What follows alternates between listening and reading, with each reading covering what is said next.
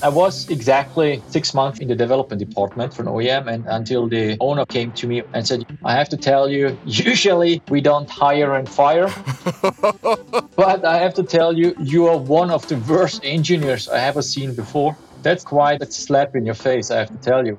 And while Admir had aspirations of being an actual rocket scientist, his talents lay elsewhere. His benevolent boss, who just minutes before had fired him, connects him to a path that would lead him here. My name is Admir. I'm head of sales and marketing in Baysoft, and recently also a partner. We offer highly integrated Bay2 PDM and quote system for OEM and EMS. Welcome to The Intelligent Engine, a podcast that lives in the heart of the electronics industry, brought to you by Silicon Expert. Silicon Expert is all about data-driven decisions with a human-driven experience. We mitigate risk and manage compliance from design through sustainment. The knowledge, experience, and thought leadership of the team, partners, and those we interact with every day expose unique aspects of the electronics industry and the product life cycles that live within it.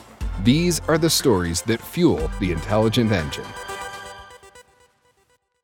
Today's spotlight is on Baysoft, a company based in Germany with the vision and passion over the last 15 years to automate and digitize with their software Bay2 the PDM and SCM processes.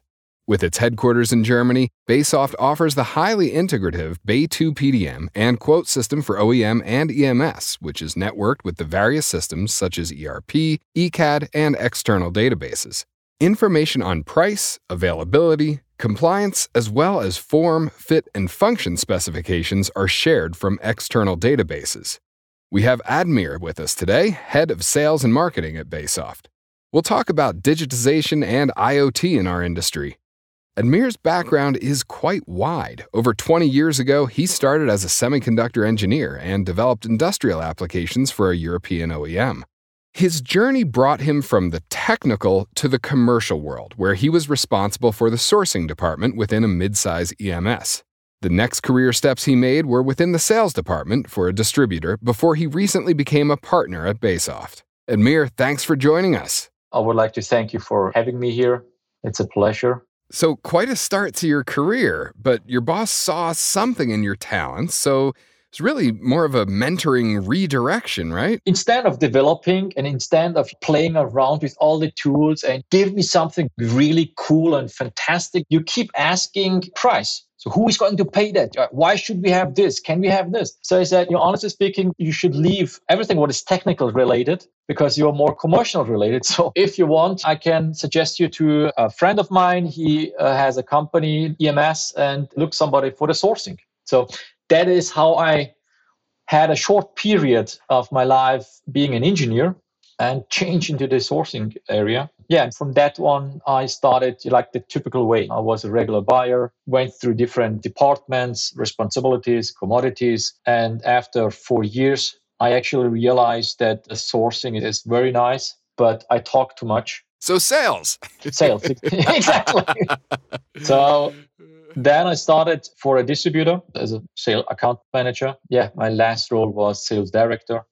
And during my whole career, I really speaking, I was always, let's put it this way. I'm a real salesperson. A real salesperson means, honestly speaking, they are the laziest people you can meet, at least in my world. Because seriously, we want to efficiently to make money, to sell, whatever, but we don't want to spend 24 hours these are the developers, these are the engineers, they love to code and they love to develop. But sales is more towards, let's have fun, play golf, do something and make money out of that. So the past 20 years, I always tried to find ways how we can optimize what we do, how we can use the tools which are available to make us better in sense of how can we work faster, how we can reduce the error ratio, how can we communicate better without typing tons of emails. So trying to find a way. And through my career, I always, like everyone, we started with Excel, Access databases and whatsoever. And so that is how I came to Baysoft, because a friend of mine, he said, honestly speaking, you have to watch this company. It's a phenomenal good tool. Like they address exactly what the industry is looking for, but they just have one problem. and the problem is the sales. Because at that time, we didn't have a lot of customers. We had a niche product for niche industry, even less amount of customers. So that's how I came to Baysoft, became a partner and said, guys, I definitely cannot code and I definitely cannot help you in developing whatsoever. I tried, I proved, I missed. But I can sell. I can try to sell. And since few months, since August, I joined. And I have to say, due to the fact of the Corona and the COVID situation, many companies wants to go towards the digitalization. So it's right now, it's a good time also to talk about that. And I would say in the past 6 months, we gained more customers than in the past 5-6 years. So that shows that it doesn't require a salesperson. It just requires somebody who talks a lot and presents. I love the comparison that you draw between the lazy salesperson who wants to make their process as efficient as possible so that they can make more money and expend the least amount of work. That applies, it seems to me, perfectly to what Baysoft actually is providing. You want to make the process more efficient. You want to make it less work for the people who are using it. Right. You found the perfect spot. The challenge is, and that's the interesting part, if you see our industry today, decision makers, even on the operative level, people are more responsible for, let's say, a higher amount of tasks. And you have to document, you need to keep the documentation properly. So if you ask people, and that is what I always ask a question when I go into a meeting, I say, tell me how much you act and how much you react. So how much you act, meaning that you have a technical background, you're an engineer. So how much of your time you use your brain to come up with something, to decide, to measure, to whatever, and how much of your time you need to do fulfillment. Like you fulfill data, right? Right. And the sad responding to requests. Exactly. So when you start a conversation, sure, everyone will say, no, 99% is just my... brilliant things all day. Exactly. But when you dig deeper into it, then you realize that no, they are heavily depending to collect data. I need to check if the data is valid. I need to link the data to my own system somewhere. So that's my vision. And that's also the vision of the Baysoft as well. So that's why we matched each other to say, no, we need to come up with a product which allows the people to decide and let the engine work. Yeah, it really turns the process around to go from a reactive process to a methodology where you're driving the process from the ideation forward. That's a pretty huge shift. Is that something that we see more widely across the industry these days? Because obviously the old way of doing things, particularly in very large companies, has to be very entrenched. The bigger the company is, the bigger, more complicated their systems are, and the harder it is for them to change. Is Baysoft's relatively small size, has that enabled you to react faster and to be able to think more openly about, hey, here's how we can change this entire process? Honestly speaking, I thought at the beginning that because we are so small, we can change few things fast. It's not about that. And I realized that it's not, you have two ways of softwares today. One way of the software is that, let's say you want to fulfill the requirement of the customer and you don't care about how you transmit the data, where is the data, who is responsible for the data, who proves the data, and these kind of things, right? The other way is what we have is we take an architecture. Our architecture is on Microsoft Dynamics based, where we say, okay, first of all, we need to have an architecture where it doesn't matter to which company I go tomorrow, they will not complain because do we control their data? No, we don't. We implement our software in your server, in your system, right? So it's my software, but it's your data and you control the data. And the architecture and this coding beside how to connect each element makes those things so complicated. So what makes us different is very simple. 15 years ago, even longer, the Crowdform started this thought process and coding process. So what we're coming up today, we started with development 2 years ago, right? We see here and there competitors who, let's say, attack the same case, but it's not really, let's say, down the road, it's not like really you go very deep and say, okay, have you considered everything possible? And when I say consider everything possible, I will make it very simple. I cannot convince a customer, I cannot convince a user to use my software if he cannot rely back on his chair and say, hey, I don't need to control. It's everything is done. So it's like when you are in the school and you calculate 2 plus 2 is 4. So if you want to control, your 4 minus 2 should be 2. So we take this decision, we take this time away from the user and say, rely back, everything will be automatically and digitalized. And then you will get also the controlling function. So you will get the end result controlled. It's like a number, right? Yeah. You don't have to worry about 2 plus 2. We handle that. Exactly. You just ask your question. That is the difference. So that the one thing is that they automate my process. That's the easy part. Yeah. The semiconductor industry certainly is a cornerstone of the high-tech industry in general. Does IoT exist in our industry besides on the manufacturing side? First of all, in general, let's say the new systems, current ERP systems, all of them, I would say, are IoT capable. And many of their users, many of the clients in our industry, they are maximizing it already. So, for example, an ERP system is mainly for financial, logistic, and for the production relevant. The operating part of sourcing, like creating a purchase order, a variety of different logistic solutions, documentation, all of these things, they're very advanced in the process flow of current ERP systems, and it's very efficient. Yeah, the things that we do thousands of times a day across thousands of different companies, we're pretty good at that piece of it. Exactly. And there's no difference between, producing of high-tech product versus milk, including milk package. Yeah, they have both the same ERP system, and the process in the ERP system is most probably the same, right? Pretty basic stuff, no matter what you're building. Correct. So if you see it from the ERP side, yes, it exists. The extremely high amount of variable product data we have in our semiconductor industry includes all the product changes we get affected every day. They constantly change market conditions, price, lead time, different vendors, makes the whole thing complicated. So the answer is yes, we have IoT in our industry, but only for financial, logistic production areas. But when it comes up for the development department, when it comes up for the sourcing department, then definitely not.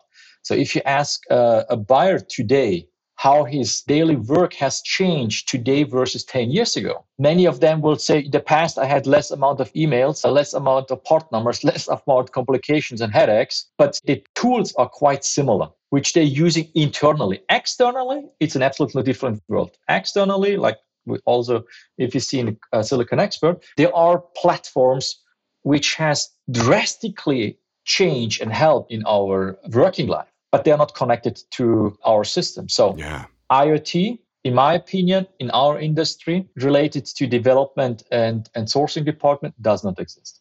Yeah, that seems like a big hole to fill. We talked about an example of making a high-tech product versus, let's say, packaging milk. So if you're a dairy and you're packaging milk, you probably don't have to update your products very often.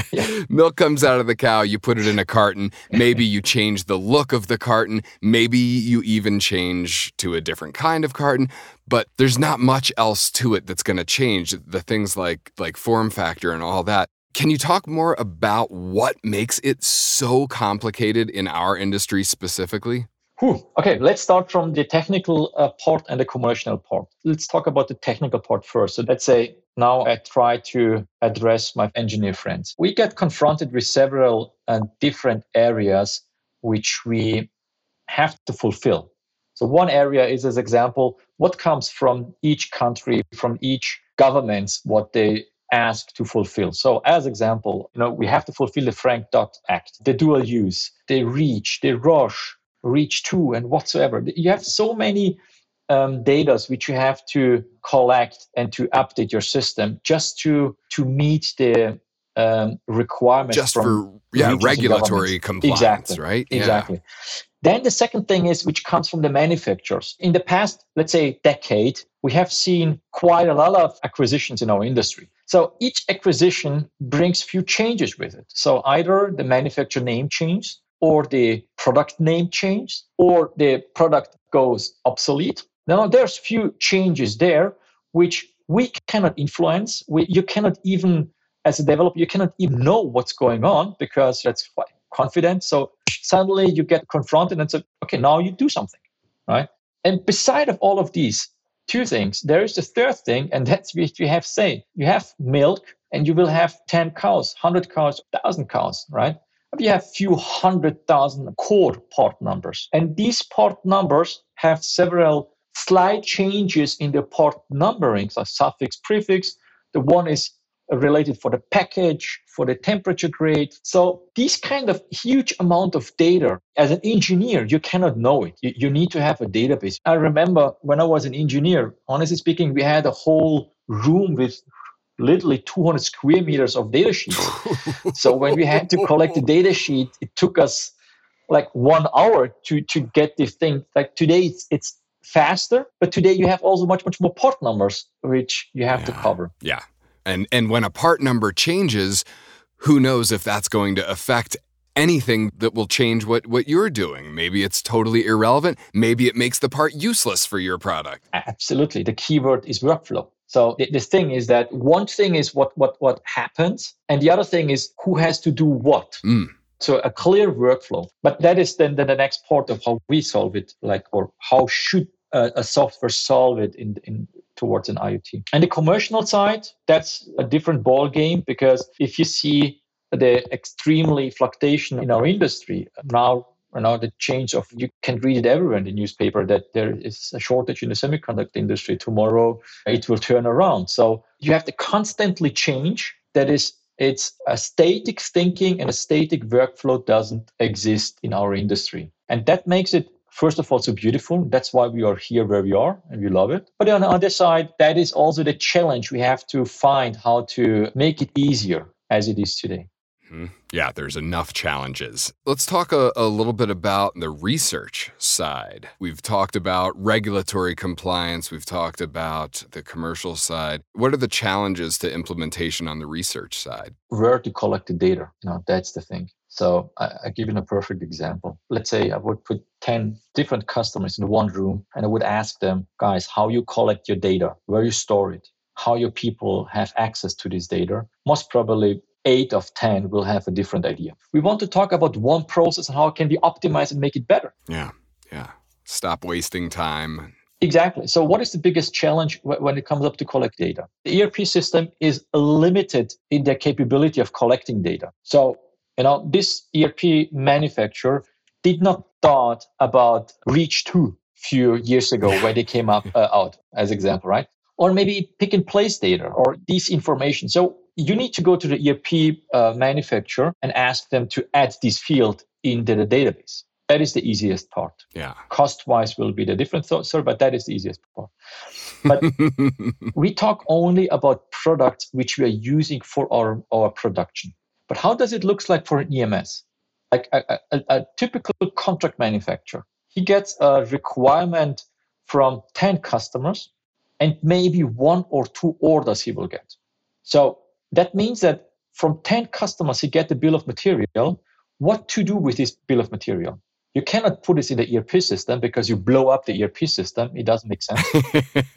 So mainly all of them, what they do is they have like an Excel sheet and do upload and download. And here comes really the sad part. You have, let's say, mid-size and big contract manufacturers. They have several departments in several areas, and they request the same part number. They ask the same data for the same part number, or collect the data for the same part number, but they don't see it because each side or each user has his own Excel file, and they don't import it into the ERP system because there is no reason, because we are still in a calculation process, right?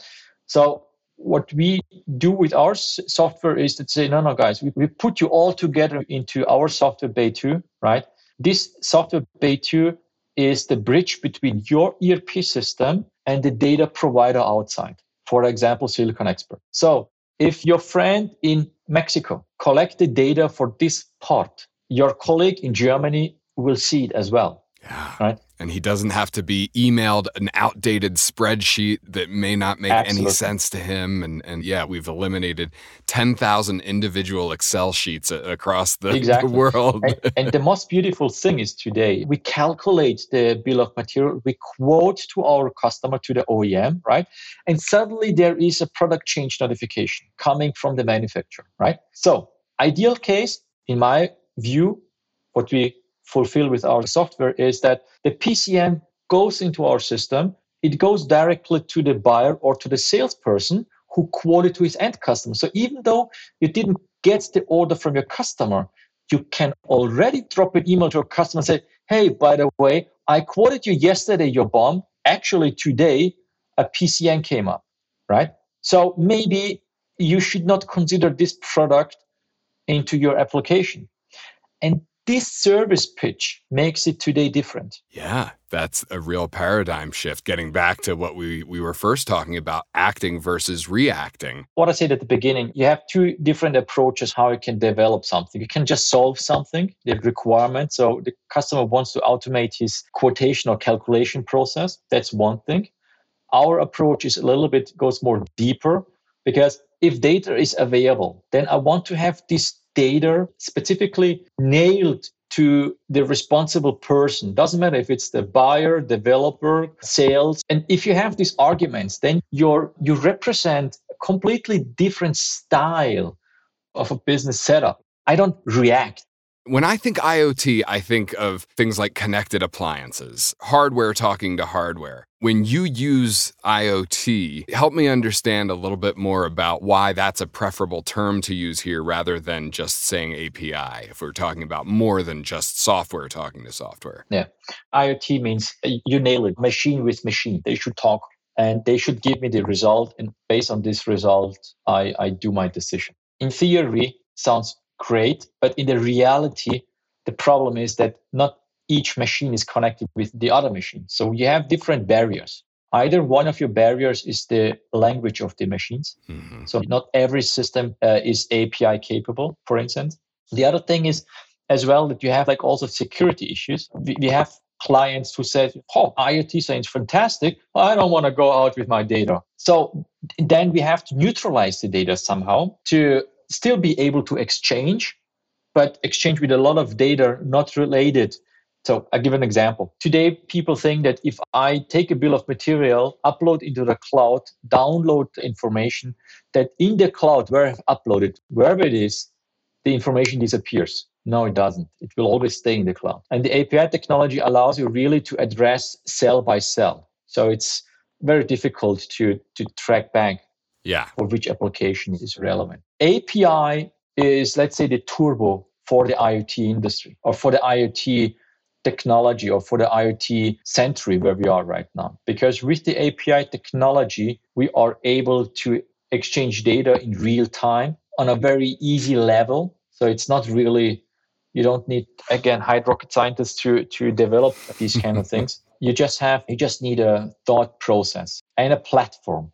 They're different distributors, APIs, the data center like Silicon Expert, and plenty of Excel databases they have in their organization. So that is our niche and our role, that we say we are exactly in the middle and fulfill the bridges which the ERP cannot fulfill directly. It strikes me that what we gain with efficiency there frees up the people working on these things to do the things that only the people can do, the things that the software can't do. Is that the idea there? That we're not replacing humans, we're just liberating them to do the jobs that they need to be doing? That's the point. When you have the presentation with the higher management, they see the system, they understand. Then you go down to the next level. And the first thing, especially when you have a one-on-one meeting, then you see scary faces. Oh, no. Like you are presenting now somebody who will replace. That's not the sense, because the sense is not to invest something to replace a human. The sense is to invest in something to grow in your profitability, sales, usually in sales, and that the human do what the machine cannot. Admir, thanks so much for joining us today. Thank you for the really fun and cool conversation. I'd like to thank our audience for tuning in and thank Baysoft for sponsoring this episode of the Silicon Expert Intelligent Engine. Tune into new episodes that will delve into more of the electronics industry. Upcoming topics will include how nice-to-have technologies are now taking a front seat, a deep dive into obsolescence reality, and an examination of the ever-expanding reach of Edge AI. Be sure to share our podcast with your colleagues and friends. You can also sign up to be on our email list to receive updates and the opportunity to provide your input on future topics. Go to siliconexpert.com/podcast to sign up. Until next time, keep the data flowing.